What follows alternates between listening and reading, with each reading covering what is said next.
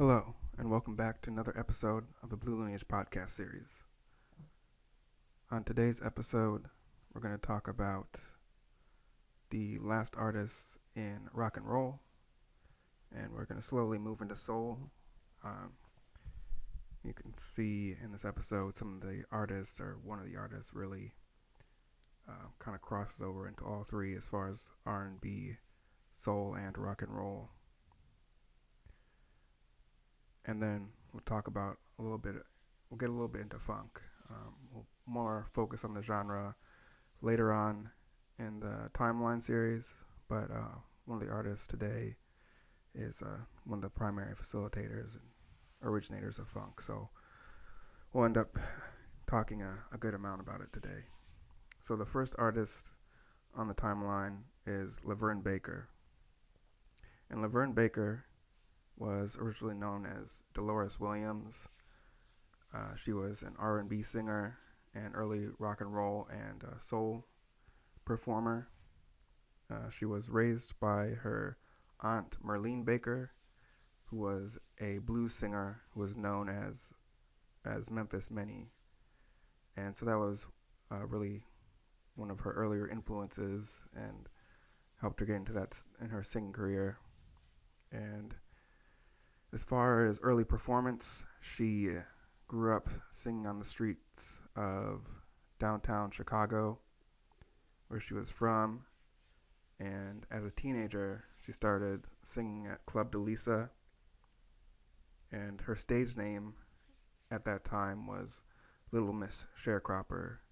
And it was actually based on another well-known act at the time, a jazz singer who went by the name of Little Miss Cornshucks.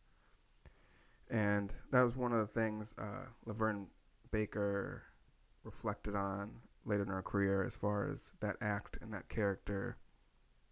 She looked at it as not her proudest time or moment, but considering that time and what her management and the direction she was trying to go, it seemed marketable because Little Miss Cornshucks, who that character was based on, she would essentially portray herself as a simple farm girl or sharecropper,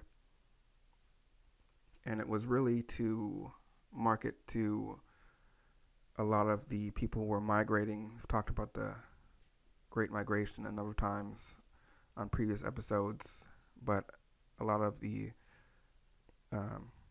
black population that was moving from the rural area, from these farm sharecropping plantations towards the city, and especially in certain areas like Memphis and some of these areas where farming may have still been included, or the immediate area was rural. It was especially appealing to that population, but overall in general, the black population at that point in time was still largely coming from rural areas where that was the primary form of work. And so it was popular. Little Miss Cornshucks was popular among former black farmers, but it was also just kind of an attraction, just her character in general, and she had success there.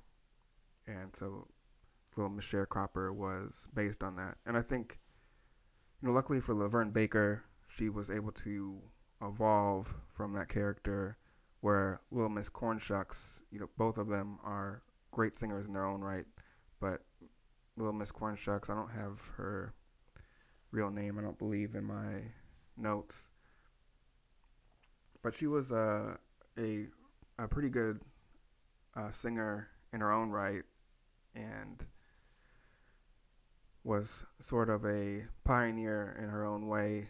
And I think her character, especially looking back in history, was reduced and maybe tucked under a little bit just because of what the time it represented and the way she portrayed herself. It's not really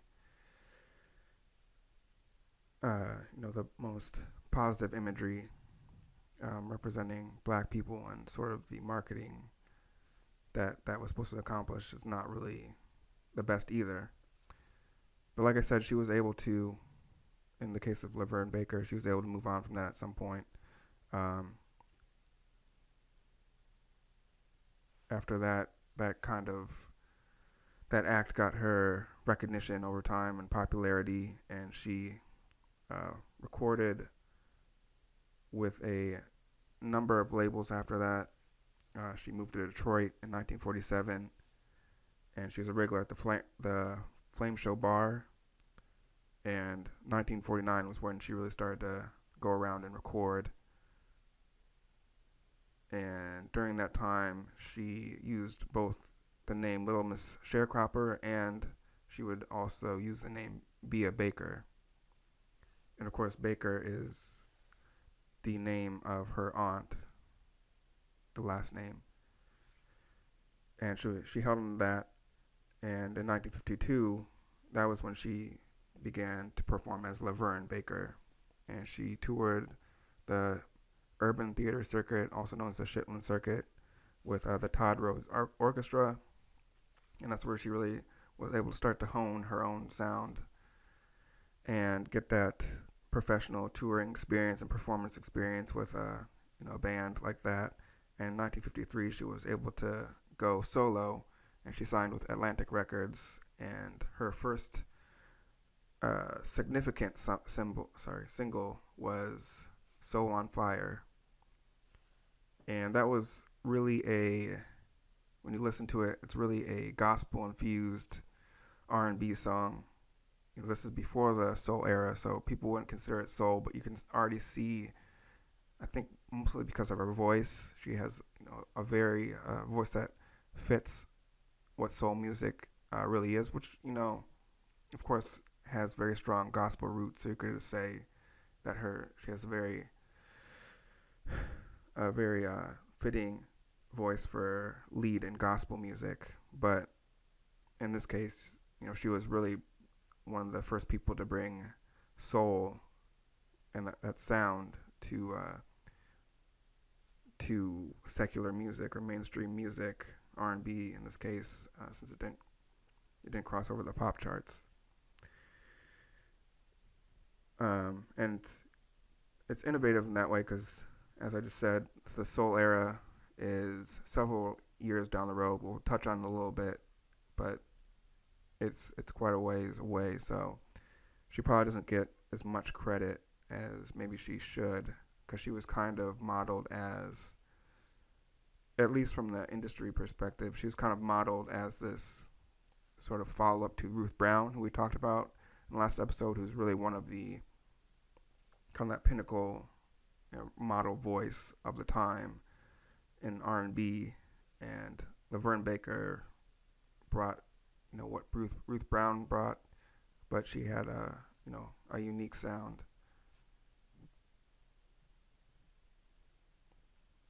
And that was kind of the plan of the industry at the time, is trying to evolve, seeing that R&B was tailoring off a little bit. You had the rock and roll era coming in, and so trying to keep this R&B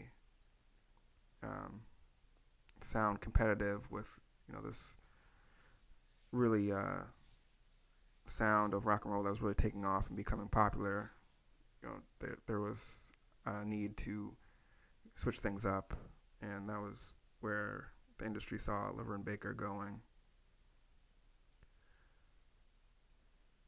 So when she released Tweedledee in 1955, it charted on the pop charts, but similar to other cases we've talked about, the singer Georgia Gibb, she covered the song, and her song charted much higher than Laverne Baker's. And of course, this was something that we talked about with Fats Domino, mostly in depth, but happened repeatedly to other singers on the timeline, specifically, white performers taking, music that they released and then releasing on the pop charts, and it doing better, just because, you're able to circumvent the R&B scene and kind of take your song straight to the pop charts where they're already intended to be. And in Laverne Baker's case, she actually attempted to get Congress to change the law to prevent people of doing the identical copying of songs, but she was unsuccessful at that time.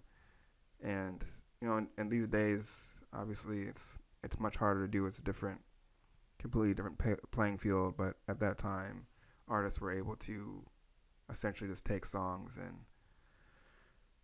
and perform them as their own. As we talked about last episode, it's a completely different situation than now because with the way music was advertised and marketed, you know, these artists like Laverne Baker were starting out on the R&B charts. You're going to be played on radio stations, which radio stations are very genre oriented. You have, your top 40, you have your pop stations, you have your R&B stations, and all the other stations. And if you are an R&B artist, then most likely on an R&B station, you're going to be played to a certain audience who they've identified as being an R&B market. So you're not going to cover as much ground as a pop station would. The pop station, of course, is the kind of that gateway to the mainstream, which is the largest of the population, because in theory, that top 40 music is supposed to be representative and marketable to, the widest audience. And so if you're able to take a song and, immediately put it to that market, you have success. You're going to have more success. You're going to sell more records. And it's going to, it's a real game changer in comparison to today where there's a lot of different ways to access music. Of course, you have national radios. Certain radios are radio stations are syndicated across the whole country. And the way streaming music, is completely different as far as the way you can discover music, discover artists, and all of that. And of course, TV is a huge factor. Becomes a huge factor, and to some degree, is still a factor today. So, it's an unfortunate thing that keeps happening, and I think especially for certain people like Laverne Baker who, may or may not have had more success during that time if she was able to have access to that market, or was able to retain her own music for herself, because she's definitely a legend. I think for people old school R&B people who follow the history and whatnot, they'll know of her. I think a lot of people know of her, but she's not somebody who I would consider a household name for music households or pretty musically competent in music history. So I think it's unfortunate for certain people like that, like Laverne Baker and like a Roy Brown, some of these people who really had a good amount of success. So you don't really, I wouldn't say you necessarily feel bad for them, but at the same time, you do have some empathy because this was a pattern that occurred over and over. But we talked about a lot in the last episode in depth, so I'm not gonna get into it too much today. So 1956, if you look at the timeline, that's when she recorded Jim Dandy, and that was considered an R&B song, but it was the timing and the sound. It's clearly a rock and roll song and another one of those early rock and roll hits. And what's interesting about her song and what kind of sets her apart is that she still has those soul elements. So not only is it a rock and roll song, but you can see how she is infusing those sounds of soul, and so the song in many ways is ahead of its time, kind of combining those two elements. The big element of rock and roll, which was really big at the time, and then also adding some sounds that people really didn't fully latch onto until a few years later. And because with this success that she got from Jim Dandy, because it was a rock and roll song in that rock and roll era, she was able to tour with Alan Freed, who we talked about last episode, and Alan Freed with all these rock stars who were able to cross over from the R&B pop charts. He took a lot of these artists on. It was a rock and roll tour, and they were able to tour the country, and it was called like the Alan Freed All Star Show, and it was really just a showcase and really, put their popularity to a whole nother level as far as stardom at the time, and really cemented them as these rock and roll stars. She was also able to star in some of the rock and roll films similar to the other rock and roll artists we talked about. She was in Rock, Rock, Rock and Mr. Rock and Roll. Her biggest release was actually a ballad in 1958 called I Cried a Tear. A very good song that showcases her vocal abilities. If you've heard of Laverne Baker, then you've probably heard of this song before. It's one of the more timeless songs that she released. And in 1963, she released CC Rider, and that was really a high point at that point in her career that was kind of slowly declining. The soul artist, which ironically, she had that soul sound, but she never really transitioned to being to match, what the younger new soul singers were bringing to the music table. She was still kind of in that R&B rock and roll scene more so than soul, and so they kind of were taking over the market and really were holding down the R&B charts, and the rock and roll part of it, as we've talked about before, was slowed down pretty significantly, pretty suddenly, and so she was kind of wrapped up in all that. And in 1964, she recorded with Brunswick Records, which I highlighted. It's on the timeline, and it was significant because she recorded Think Twice with Jackie Wilson. We'll talk about a little bit later. And it was Jackie Wilson earlier in his career, and it's a good song, and it was just to kind of highlight that collaboration between these two artists who are on the timeline.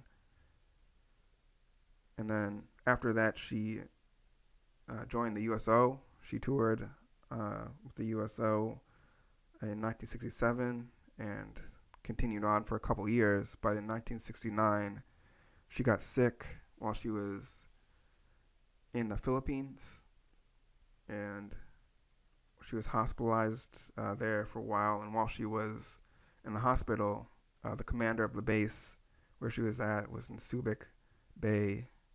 The commander was actually a fan of Laverne Baker, and he offered her a job at the Commissioned Officers Club.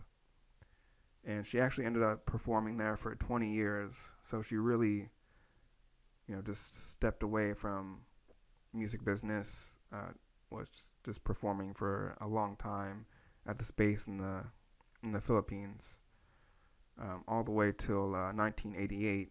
And she returned to the U.S. at that time for the Atlantic Records 40th anniversary celebration.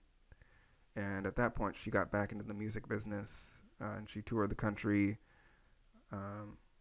mostly performing the songs that she had already gotten hits with. But she also performed in the 1990 Broadway hit Black and Blue, and that was kind of marked the peak in her comeback, being able to perform that show. And then in 1993, health issues, pretty bad health issues related to diabetes caught up to her, and she actually ended up losing both of her legs as a result. But even at that point, she once she recovered, she uh, started touring again and performing again. She performed from her wheelchair as she was still learning to use her prosthetics. And when 1997 came around, she was just getting comfortable, really walking again and performing on stage in that way. But unfortunately, she passed away of heart failure that same year in 1997. So, Laverne Baker, interesting career. That 20-year break, um, is kind of unique to step away from show business. Whether she would have been kind of stuck in that uh, kind of nostalgic rock and roll type tour that some of the artists, many other artists we talked about on the timeline, if she would have ended up there, that would have been interesting. Um, or if she would have, at some point, maybe focused on adapting more to that soul sound. And since her voice really fit well, and she probably could have adapted her style potentially, but maybe that was part of her decision and the reason to stay and take that opportunity in the Philippines and step away from show business. Who knows? I don't know, but great singer, great influencer on the soul genre, and covers quite a bit as far as versatility in rock and roll, R&B, and soul. So that is Laverne Baker. Next on the timeline is Chuck Berry. And Chuck Berry kind of wraps up that he's a final rock and roll icon or star on the timeline as far as the rock and roll sound. We'll talk about a little bit about rock minimally. I think maybe we have one rock artist on the timeline, but Chuck Berry really closes out the rock and roll era, at least as the timeline goes. And he was he was known for being a guitar innovator, and he was also a great songwriter.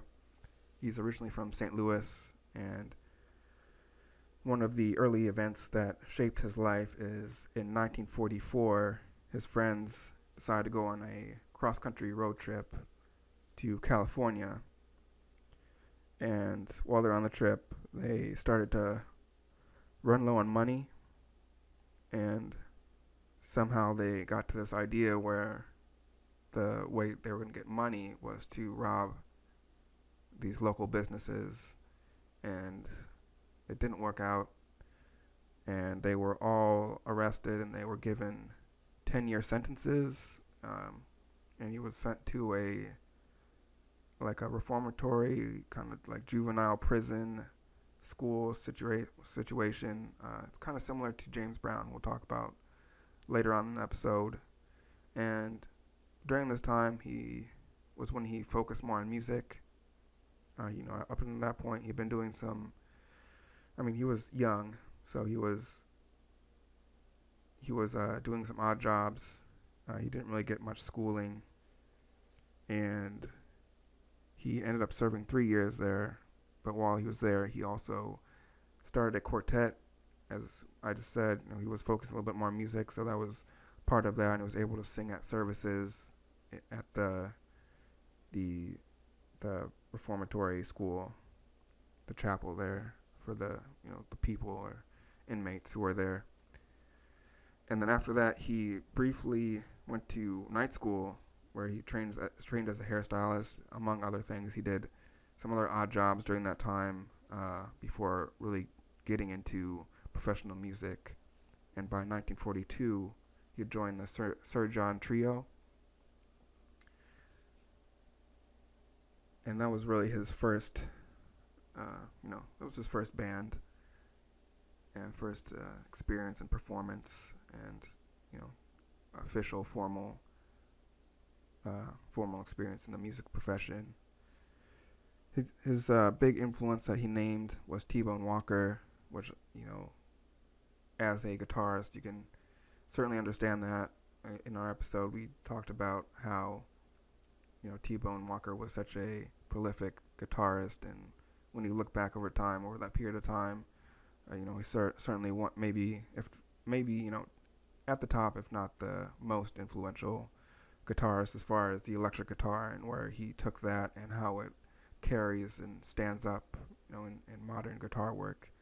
But the way that Chuck Berry approached it was a little bit differently, and he focused more on rhythm, where T-Bone Walker was known for his riffs, that solo lead work, a lot of focus on a single string, where Chuck Berry was, much more about, chord structure, focused a lot about rhythm, and when you listen to his music, even when he, has his little his brief solo work, he is very chord oriented. It's not the same as T-Bone Walker, or even when you think about the guitarists from the later era, and you think about lead work and solo work. It's a lot of it is more of what you would think about with a traditional solo, as far as a lot of single string work and less emphasis on rhythm. And so that really kind of sets him apart. And of course, it's also guitar of the time. He's preceding, T-Bone Walker is certainly ahead of his time. And you think of some of the other people like B.B. King, who's on our timeline as far as these type of guitarists who are really doing that type of solo work and really, transforming what was the acoustic blues to the electric blues, but even more so kind of shaping the rock guitar that would come later.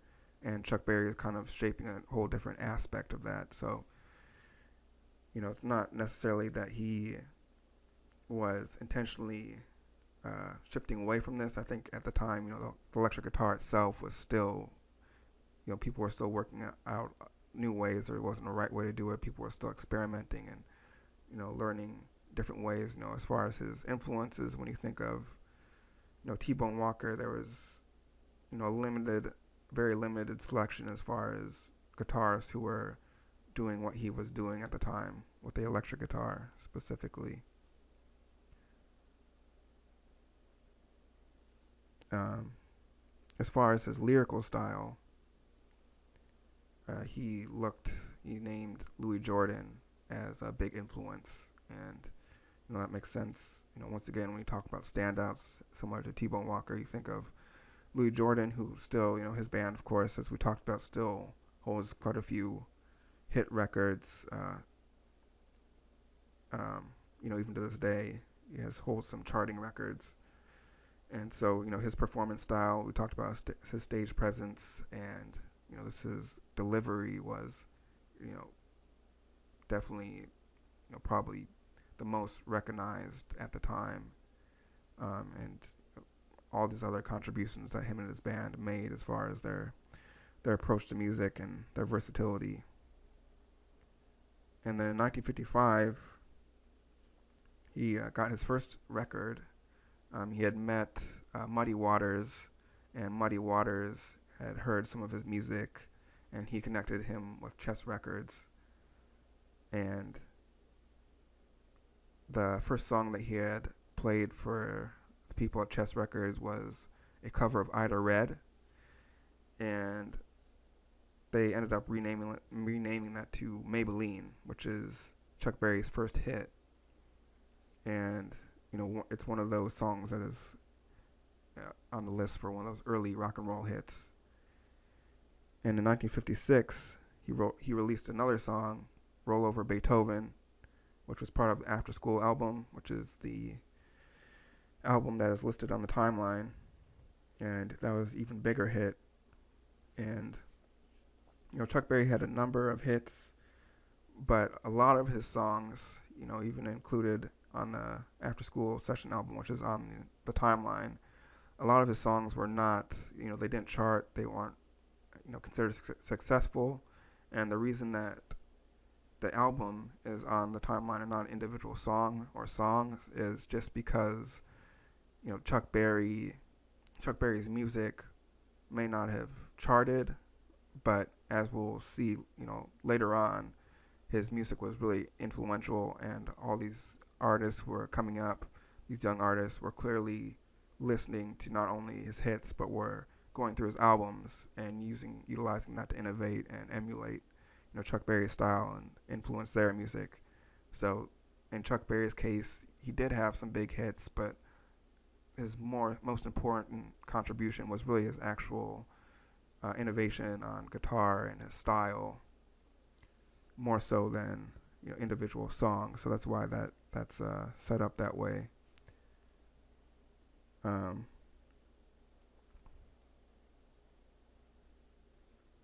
and the other component, of course, of Chuck Berry is his live performance. His sporadic hits, were he had a good amount of success from that. But as we just said, a lot of them it was hit and miss, but all of that was made up for with his live performances, and people would just come to see him just for that. He was known for, his flamboyance and stage presence. He was on to all the guitar tricks that we've talked about with some previous guys like T-Bone Walker and Charlie Patton going way back. And so that really, put him to that next level and brought him into the circle of these other rock and roll stars who were coming on, just like Little Richard, who was also an not only incredible performer, but innovator in the rock and roll genre. And so, like Laverne Baker, he appeared on a lot of Alan Freed's all-star shows and rock films. And, that success was kind of it was interrupted. I want to say cut short, because as we talked about, he'd already had some criminal justice system experience when he was much younger, and later on he had an incident in 1959. He was accused of driving two girls across the street. So he was accused of driving two girls who worked at a nightclub that he was associated with, and he was apparently driving them home or driving them across state lines for other reasons because of state law. And, the relations that he had with them were unclear, but, they appeared to be romantic on some level. And because of that, it violated the Mann Act, also known as immortality law. And if you're not familiar with that, that's essentially a law that prevented interracial relations. So, it's a little bit controversial because the law, so the reason he got in trouble was not because one of these girls, at least one of them, was underage, but it was because of the interracial aspects. So that's kind of, when you talk about the controversy and whether or not he should have went to jail, that's, you just have to remember that he's being prosecuted for the interracial component. And, obviously in current times, we're looking at the underage component as being criminal. So at the time, there could have been criminal activity. I mean, it's one of those things where, the way the case unfolded in court and the way things all went down, during the times, there were a lot of cases where black men were being accused, getting these accusations, and the stories were, falsified or doctored or altered, and they would end up going to prison, even with little evidence. So, it's not good for sure. I don't know what actually happened, but I think the concerning part is, just the Mann law itself and the immortality law, and he ended up going to prison for 3 years due to that. after his jail time, um, his the British invasion, or the music phenomenon known as the British invasion, had hit, and so a lot of the hits that he previously recorded, or in songs that even songs that weren't hits, um, were now becoming popular because of some of the all the artists who were coming over from Europe, and the new sounds here in the U.S. They were crediting Chuck Berry, and were covering some of Chuck Berry's music, and so he had he had a bit of a revival, and was actually had more success than ever coming out of prison. So in that way, it worked out, and his career was back on track. But as far as future hits, uh, once again he kind of found himself in kind of the sporadic, you know, occasional charting success. At one point, he signed with Mercury Records in 1966, and a lot of people say that the only reason he did that, because Chess Records, of course, was a pretty successful record company, but Mercury Records offered him money up front, and Chuck Berry became known outside of the music world for potentially having some money management issues. Later on, he had some tax issues, and he continued to have some, legal trouble. And in other cases, when performing, he was said to ask for money up front before he would play. So, there was something going on there as well. But the Mercury Records, regardless, stint did not really work out, and in 1970 he returned to Chess Records, and he had a little bit of a resurgence, but similar to a lot of artists, he was mostly playing his old hits. A live take of the song My Ding-a-Ling that he made was a hit in 1972, and that was kind of, it was a one hit at a point where not a whole lot was working out for him at that time, and he was mostly playing rock revival shows with some occasional recordings during that time. And as I just said, his money management issues as his career went on from that point kind of came back and really defined the later years of his career. In one case, he served a 100-day jail sentence related to tax evasion. And so that was kind of, something that continued to nag his career. But, even in his late career, he still got a lot of recognition, and, still continued to tour, late into his life. And I believe he passed away, I think in 2006 maybe, or 2007. I think it was 2006. But, that's Chuck Berry. I don't think people really, I think, later in his career, people focused on some of those issues that he was having, but overall, and especially now looking back, I think most people clearly recognize him for being the rock and roll innovator that he was, and, being a major guitar innovator as well. And he clearly influenced quite a few people, not only in the later 1960s rock, but further than that too. And I think if you listen to certain songs, because the clear rock and roll hits are one thing, but I think even if you listen to a song of his like Memphis, Tennessee, you can really hear a lot of like the Beatles in that song. So I think he contributed in many ways, and it's something to definitely check out if you haven't listened to Memphis, Tennessee before. Definitely check it out. So that is Chuck Berry. Next, we're going to go a little out of order according to the timeline, and we're going to talk about Jackie Wilson. And Jackie Wilson was an R&B singer, maybe even well known for his showmanship and stage presence. he was originally from Detroit, and he named his primary influences as Louis Jordan and Roy Brown. Both of those guys we talked about on the timeline. Early on, in his teenage years, he was a boxer, and he had a really brief professional boxing career. I know there's a rumor that he, at one point, he was a championship boxer, and I got the Golden Gloves of, I guess it would be Michigan. But apparently that's false.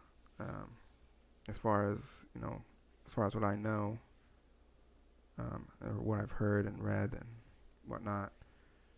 He was first discovered by Johnny Otis in 1951, and he eventually replaced the lead singer of Billy Ward and the Dominoes. The lead singer was Clyde McPhatter. Clyde McPhatter moved on to sing with the Drifters. And Billy Ward, he was a strict leader, and Jackie Wilson really credits him with shaping his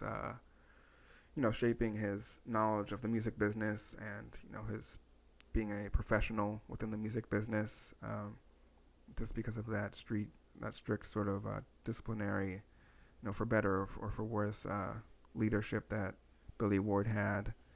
And then in 1957, he signed with Brunswick Records, and he had his first solo hit, Reet Petite. It was a hit in Britain, so the British charts. And those same songwriters, who are Berry Gordy and Raquel Davis, collaborating with him in writing Lonely Teardrops, which is on the timeline. And that was his first hit in America.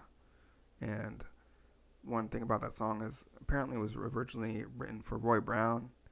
I don't know if Roy Brown had covered it, but it's definitely a defining song for Jackie Wilson. It really fits his voice really well. And then in the late 1950s and 1960s, that really proved to be his most successful recording period, and also it really showed off his versatility, because in addition to continuing to record and perform R&B songs or for the R&B market, he also tried his hand at cabaret, which he was successful at, and he also was even more successful recording some of these blues ballads, Dogging Around, and A Woman, a Lover, a Friend. So, it was a successful and versatile period for Jackie Wilson. And of course, similar to a lot of these guys in this rock and roll era, the stage presence and just these record companies or these industry individuals really trying to take that component into consideration when signing and putting some of these performers in the spotlight. And Jackie Wilson is another great example, just because of his stage presence. He's known for the spins, the splits, the knee drops. He was a very good showman and performer. The only issue with that is that he very often was criticized for being too suggestive in his dance moves, and some of that was probably just, as we've talked about, the perception of a lot of these R&B singers or performers, which includes blues and the other genres that we've talked about, as far as not only the performance but the lyrical content. It can go as far as back as Charlie Patton, for his showmanship and kind of being labeled as being too suggestive, in a much different way. And during Jackie Wilson's time, there was also Elvis, and Elvis, uh, you know, was doing similar things, but of course Elvis was largely recognized as, to some degree, emulating the black performers. So in Elvis's case, a lot of times it was kind of once again redirected towards black performers as being suggestive or the source. And so Jackie Wilson, that was something that repeatedly came up in Jackie Wilson's career. But nonetheless, he was extremely popular. One of the early pop icons. Really transcended the R&B charts and was popular in pop music. At one point, when he was at a New York hotel lobby, a disillusioned fan, actually shot him, and obviously it was okay, but I guess the bullet was pretty close to the spine, so it was a close call. But that was the kind of turbulent kind of similar. We talked about this with Little Richard with other issues, but just this sort of stardom and popularity of that rock and roll and crossover to the pop chart era for these stars that was going on at the time. In the 1960s, that's when we saw a decline. He did have some major hits such as Your Love Keeps Lifting Me Higher and Higher, but generally speaking, his hits were pretty sporadic, and he found himself doing oldies themed concerts in the 1970s up till around 1975. And 1975 was when he suffered a stroke. And really after the stroke did a lot of brain damage. And at that point, he was very limited in functioning. And then that was kind of it until he passed away in 1984. So, unfortunate ending for Jackie Wilson. Some of his older hits did, interestingly, chart after his death in Britain. But he's a very unique icon for the time, because as we talked about, that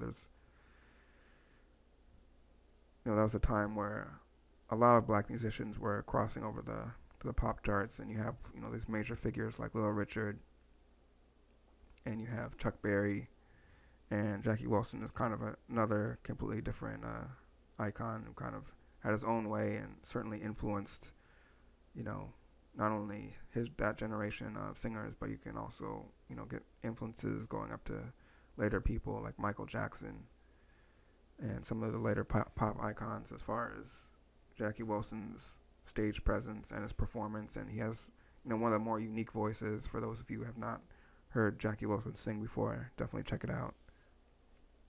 So that's Jackie Wilson.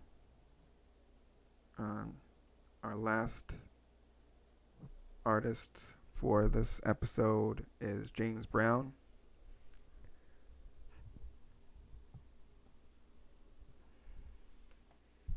And James Brown, he was known as a great R&B musician. Of course, maybe even better known for his innovations in both soul music and even more so for funk, one of the creators and original funk musicians. And of course, he had a very legendary stage presence as well. So as far as his childhood and early influences, his dad was said to sing blues songs in the evenings when he got home from work. So that would have been probably his earliest influence. But the interesting part about that is he actually only lived with his parents until he was 4. So, that's a very brief period of time that he would have been around his parents in that capacity.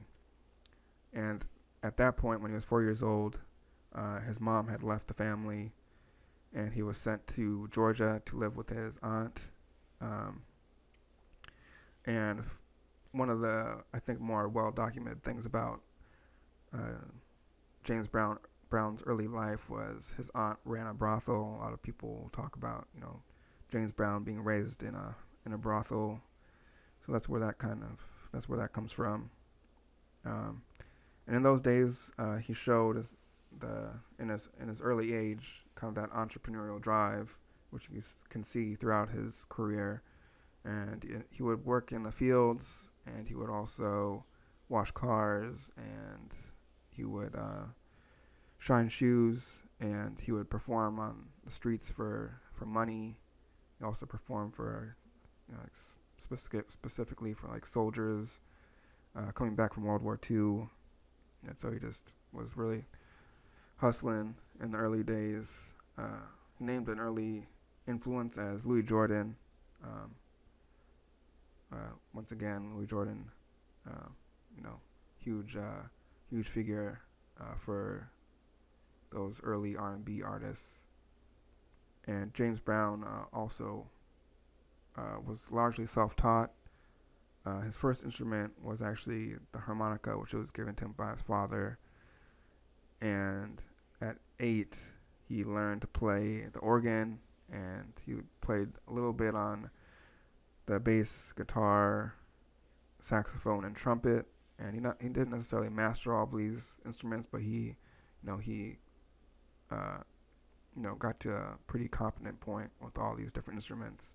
I think that probably was helpful for the type of direction he was trying to go with his music, as far as really innovation and shaping new sounds. And when he was 12, he formed the Cremona Trio.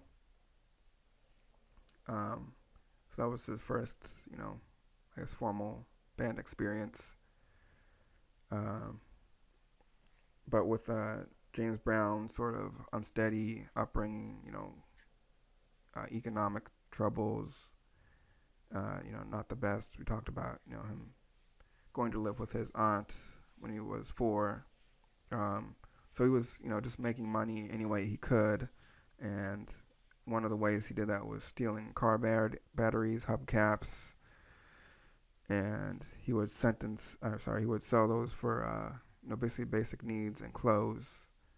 Um, and then when he was 15, he got his second offense for stealing cars, and he was sentenced to 8 to 16 years in a juvenile prison. And while he was there, he formed a quartet, similarly to Chuck Berry. And so that was, in the same way, that was the way he was able to continue to work on his music. And he ended up serving about 3 years as well. And he was released on parole in 1952. And at that point, he joined the Avons, and the Avons later became the Famous Flames, which is, one of his became his backing band that he continued to perform with. And so as this group became more successful, Little Richard's manager, Clint Bradley, and he discovered them, and he signed them, and they joined the federal label of King's Records. James Brown had already kind of developed this unique sound, and he was kind of slowly transforming R&B into, this funk sound that would emerge down the road. And because he was, making these major changes, funk is definitely a very different music. The sound that he was creating, a lot of people, at the record and managers were pretty skeptical about, that this was going to work out, and they definitely disagreed and pushed back against some of the songs that he was trying to make and perform. But the success of the songs and his persistence was really the difference. And once he got his first hit was Please Please Please in 1956. At that point everyone kind of saw and kind of got on board a little bit as far as seeing where he was going. And then his first actual major hit was Try Me in 1958, which is the first song he has on our timeline.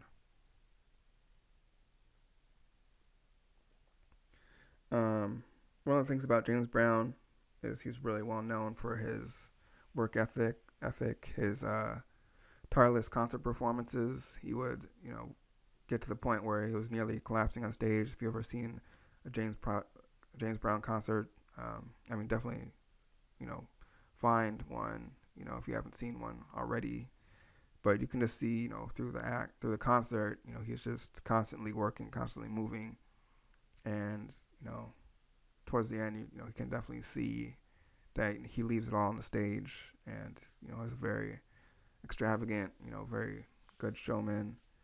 And in 1963, uh, he was trying to do a live album, and he's trying to get financing for it, and he was unable to get the financing, so he had decided to finance it himself, and so he recorded Live at the Apollo, which was, one of the biggest live albums of the time. It was very successful, and in this case, it was a crossover hit, and it became big in the mainstream market, and so that really opened things up, and he was able to perform for the increasing integrated performances, which was an expanding market and really gave access black artists to a much larger audience.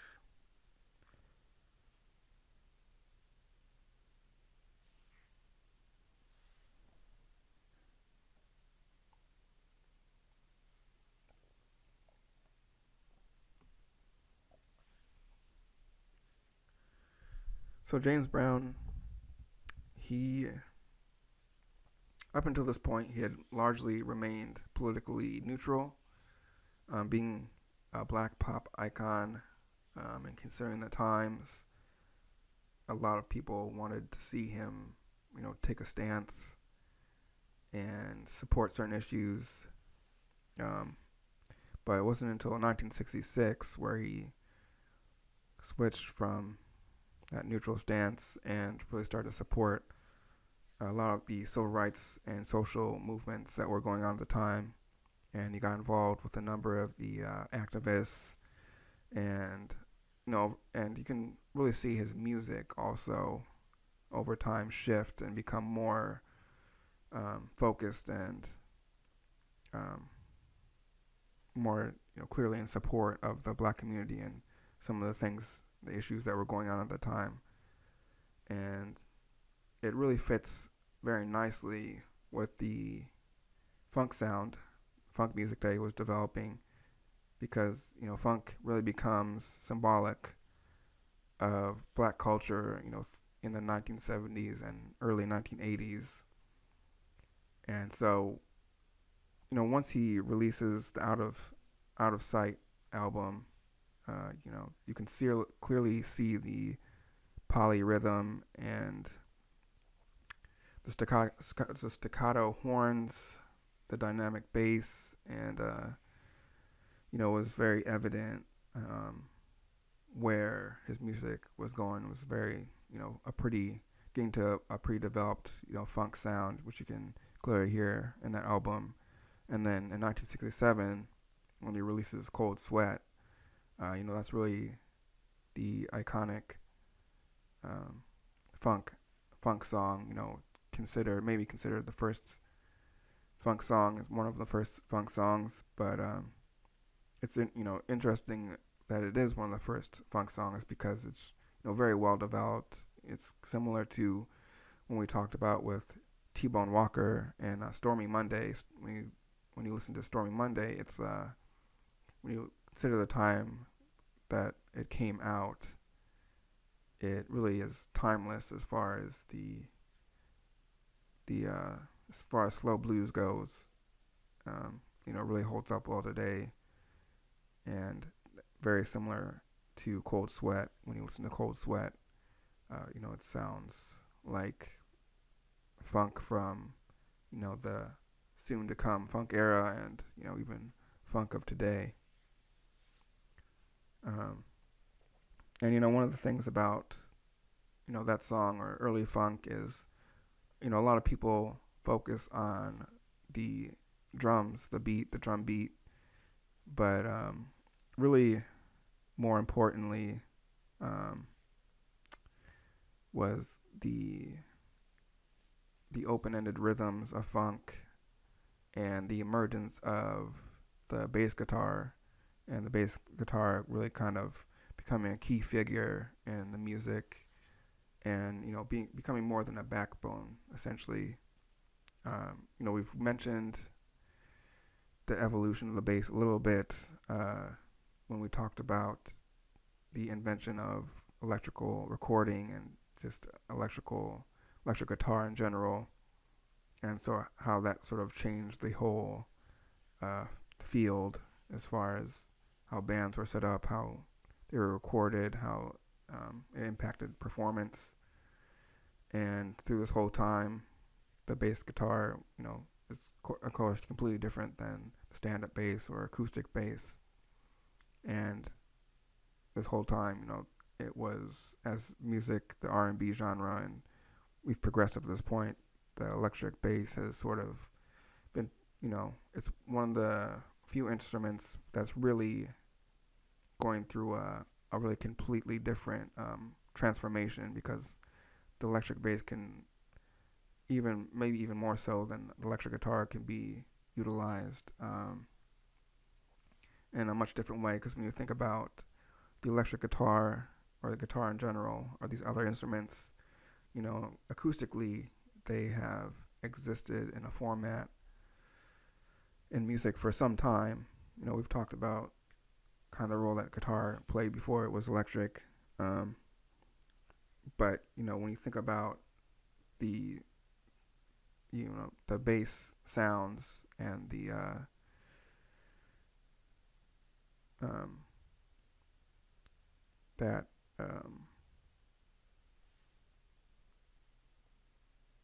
when you just talk about bass in general and sort of that that area that the bass, what's the word that I'm looking for? Um, that the scale that the bass covers, that is largely untapped in music, and in the way that the electric bass is able to address it. And so like one of the things that we focused on at this point is just the amplification and the increase of sound and how you could change those dynamics. But of course, with the bass, elevating the bass sounds is kind of a new field that you kind of unlock with the electrification of instruments, and all of a sudden you're really able to amplify bass and really reconstruct and reuse the instrument. And so over time, it didn't just come out of nowhere. It's something that's been emerging on the timeline. Now you get to funk, and all of a sudden, the emergence and the use of the bass is able to step forward and become, more of a featured instrument in funk. And of course, funk precedes hip hop, so funk and hip hop, we definitely see the bass really become a step in the forefront. And so that's really, I think, something that, with the funk genre in general, I think sometimes people look at it as they may not give as much recognition as maybe it should get. It's a little bit, it's kind of a unique music in a window of time, and as we'll talk about, kind of was marketed, or not even marketed, was more so relevant to a specific segment of the population.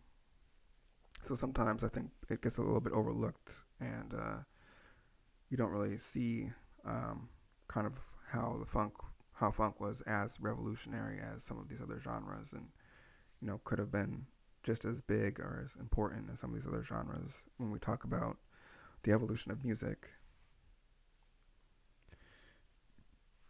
But as I said before, I want to try to keep it as relevant to James Brown, because we'll talk about funk a little bit more later on. But James Brown is such a key figure in the development of funk, and the time period in which he was performing. You kind of have to find a balance here and talk about James Brown and also funk. But I think the main keys is, as I just said, it's was important in the development of hip hop, and it was even more important just because it aligned with this period of Black Pride and this social and economic success that was occurring within the Black community at the time, and it really paired together really well. And another way it went well with it was just because during this time a lot of African Americans were trying to reconnect with their African roots. It was at this period of time, the economical there was an economical shift, and we've talked about the Great Migration. At this point, the urban life for the Black community was it had been established.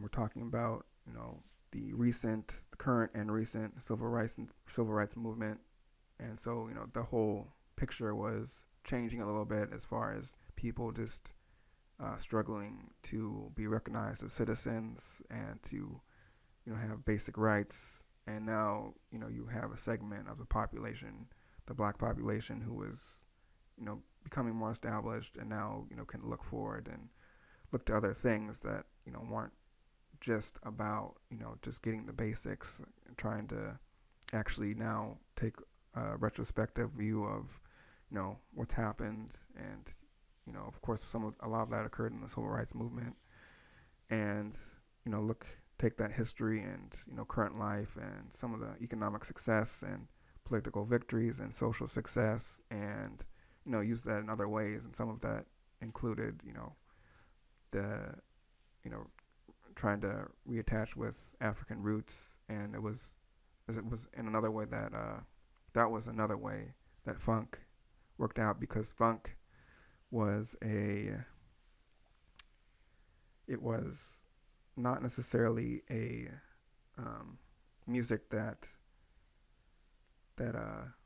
went mainstream, as we'll talk about with James Brown. In the James Brown case, in 1968, after releasing Cold Sweat, he followed it up in 1968 with I Got the Feeling, which was a huge hit, but that was one of his last crossover hits for that time period. And so he soon really just was seen in the R&B market, and that really represented what funk was, because all of a sudden this funk music, it didn't really resonate with mainstream America. He dominated the R&B charts because the Black community who was consuming funk music, and it really resonated, as I've been saying, with what was going on with the Black community at the time. And so he has really dominated the R&B charts, and not only that, but the funk music really went international. And once again, it wasn't necessarily just widespread international. It specifically was international for Africans and communities of African descent. You saw it in the Caribbean. You could hear it in reggae.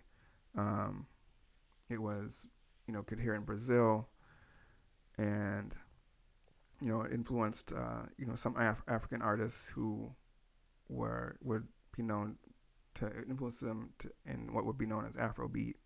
A little bit later, James Brown took some trips to Africa and were able to interact with some artists in that way too. And so it was really just it was a very interesting period for Black Americans, and funk really fits right into it. And I think some of that certainly was intentional, as we've talked about. This is not an isolated incident.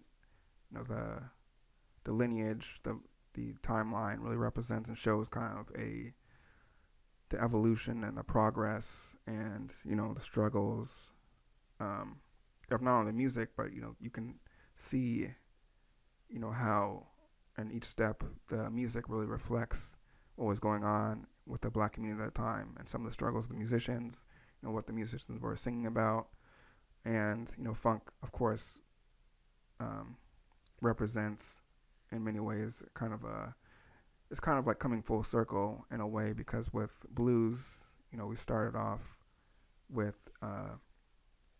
musicians who were post-slavery, in slavery, and then post-slavery, the Reconstruction era and everything that surrounded that and the struggles with that. And of course, in this case, a lot of the black Americans were living in rural areas, largely related to slavery and just the southern economy. And and at that time, blues was a genre that was largely restricted to the black community, because it was not necessarily relevant to the rest of the country. And of course, not only that, there was it was also the times, this is before a lot of the industry and the business that we talk about later on that develops. But just generally speaking, there was definitely a relevance. The blues musicians were playing about issues and things that were relevant to recent and current black life, and didn't necessarily apply to everybody else. And it was a music genre that, of course, as we talked about in last episode, was really identified as the blues by the musicians, or by the immediate culture. And then we saw that change a bit later on. And the blues was international to a certain extent also. We talked about some of the success that blues had in Europe, and it was in a different way. This was more of a people outside the country being introduced to Black America for the first time, and they received it differently. Of course, in the United States, there was all the racial discrimination and all this racial turmoil, and so it was definitely a different relationship than with the funk international occurrence that we just talked about. But in a lot of ways, it's similar. But then, as we move on to these other genres like R&B and the rock and roll, we see the shift as the population moves to the cities, and the business kind of reforms things. Not only reforms things, but also renames things, and kind of shapes the music in a way that best fits the business and best fits the market that they're trying to best fits the people who they're trying to market to. And so it kind of changes the direction of the song a little bit, but at the same time, the core of the music is still there. And that continues to progress. The music still being developed and moved forward and evolved. And then once we get to funk, it's kind of where we see a return to the black prosperity that was happening, because before, during this sort of R&B and rock and roll time, there was success, but also kind of reflected the shift and the struggle and some of the things that black people were dealing with. But now we've kind of seen towards the end of the rock and roll era, getting into the funk and soul era, there's things have changed to a certain extent, and in a lot of ways, the black community is in a better space and is really in a much more prideful space. Civil rights was marked by a period where these rights were due to the Black Americans, and Black Americans were fighting for their rights. And now, to some extent, there was progress, and there was room for celebration, and there was room for a lot more self-reflection and a lot more looking in the future, because there was some movement and there was some success there, and we've talked about some of the successes in small business and all of that, as far as being able to you know find a be able to settle in the cities and find some success there, and really for the first time, I think finding in some ways finding a home in America, within the country. All of a sudden you have these artists who are not only kind of restricted to what just had recently been called the race market, race music. Now you have musicians becoming big on pop charts, and this whole time the music is reflecting what's going on in the communities. And so I think as we get into the funk era, that kind of really is the pinnacle of that. And the music, once again, similar to the blues, it kind of comes back and really resonates mostly with the people who made it, but it's obviously in a much more positive, reaffirming way that the blues was just as important, but this definitely fits the time as far as that those successes and where we were going from there. And I think probably the key definitive part of funk and what was going on as far as Black Pride and the Black Power movement was that future idea, was that forward looking, where it's not just about the struggle, but you have these artists making songs that are talking about more of these futuristic ideas, where we can go, some even some sci-fi, you get into the psychedelic era, and some of these ideas that come from something like Afrofuturism and some of these other notions that you just didn't really see as much in the art early on, when people were going from these migration stages to just getting out of slavery, and then kind of fighting for rights and freedom. And so obviously things were not perfect, but when you just look at the progress and what was going on at the time, it's very interesting at the very least to just look at how from a music standpoint, how funk really fits well into this time period, and just this time period in general. I find very interesting, and we'll talk about a little bit more. But I'm trying not to get too far off track from James Brown.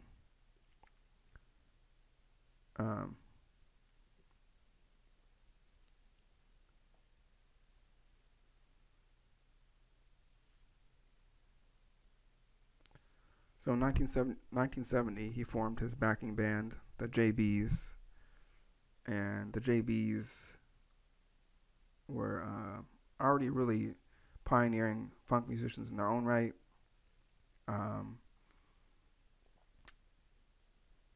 The JBs really existed. They were JBs. Sorry, they were James Brown. Okay, they were James Brown backing band, but they also existed outside of James Brown. And the JBs have some of their own albums, and they did their own performances. You can find the JBs music out there, and when you listen to it, you can hear where a lot of hip hop was sampled from the JBs. They definitely were progressing in the funk sound into that direction. And of course, hip hop was is based on funk. And actually their song "The Funky Drummer" is said to be one of the most sampled songs in history. Interesting fact there.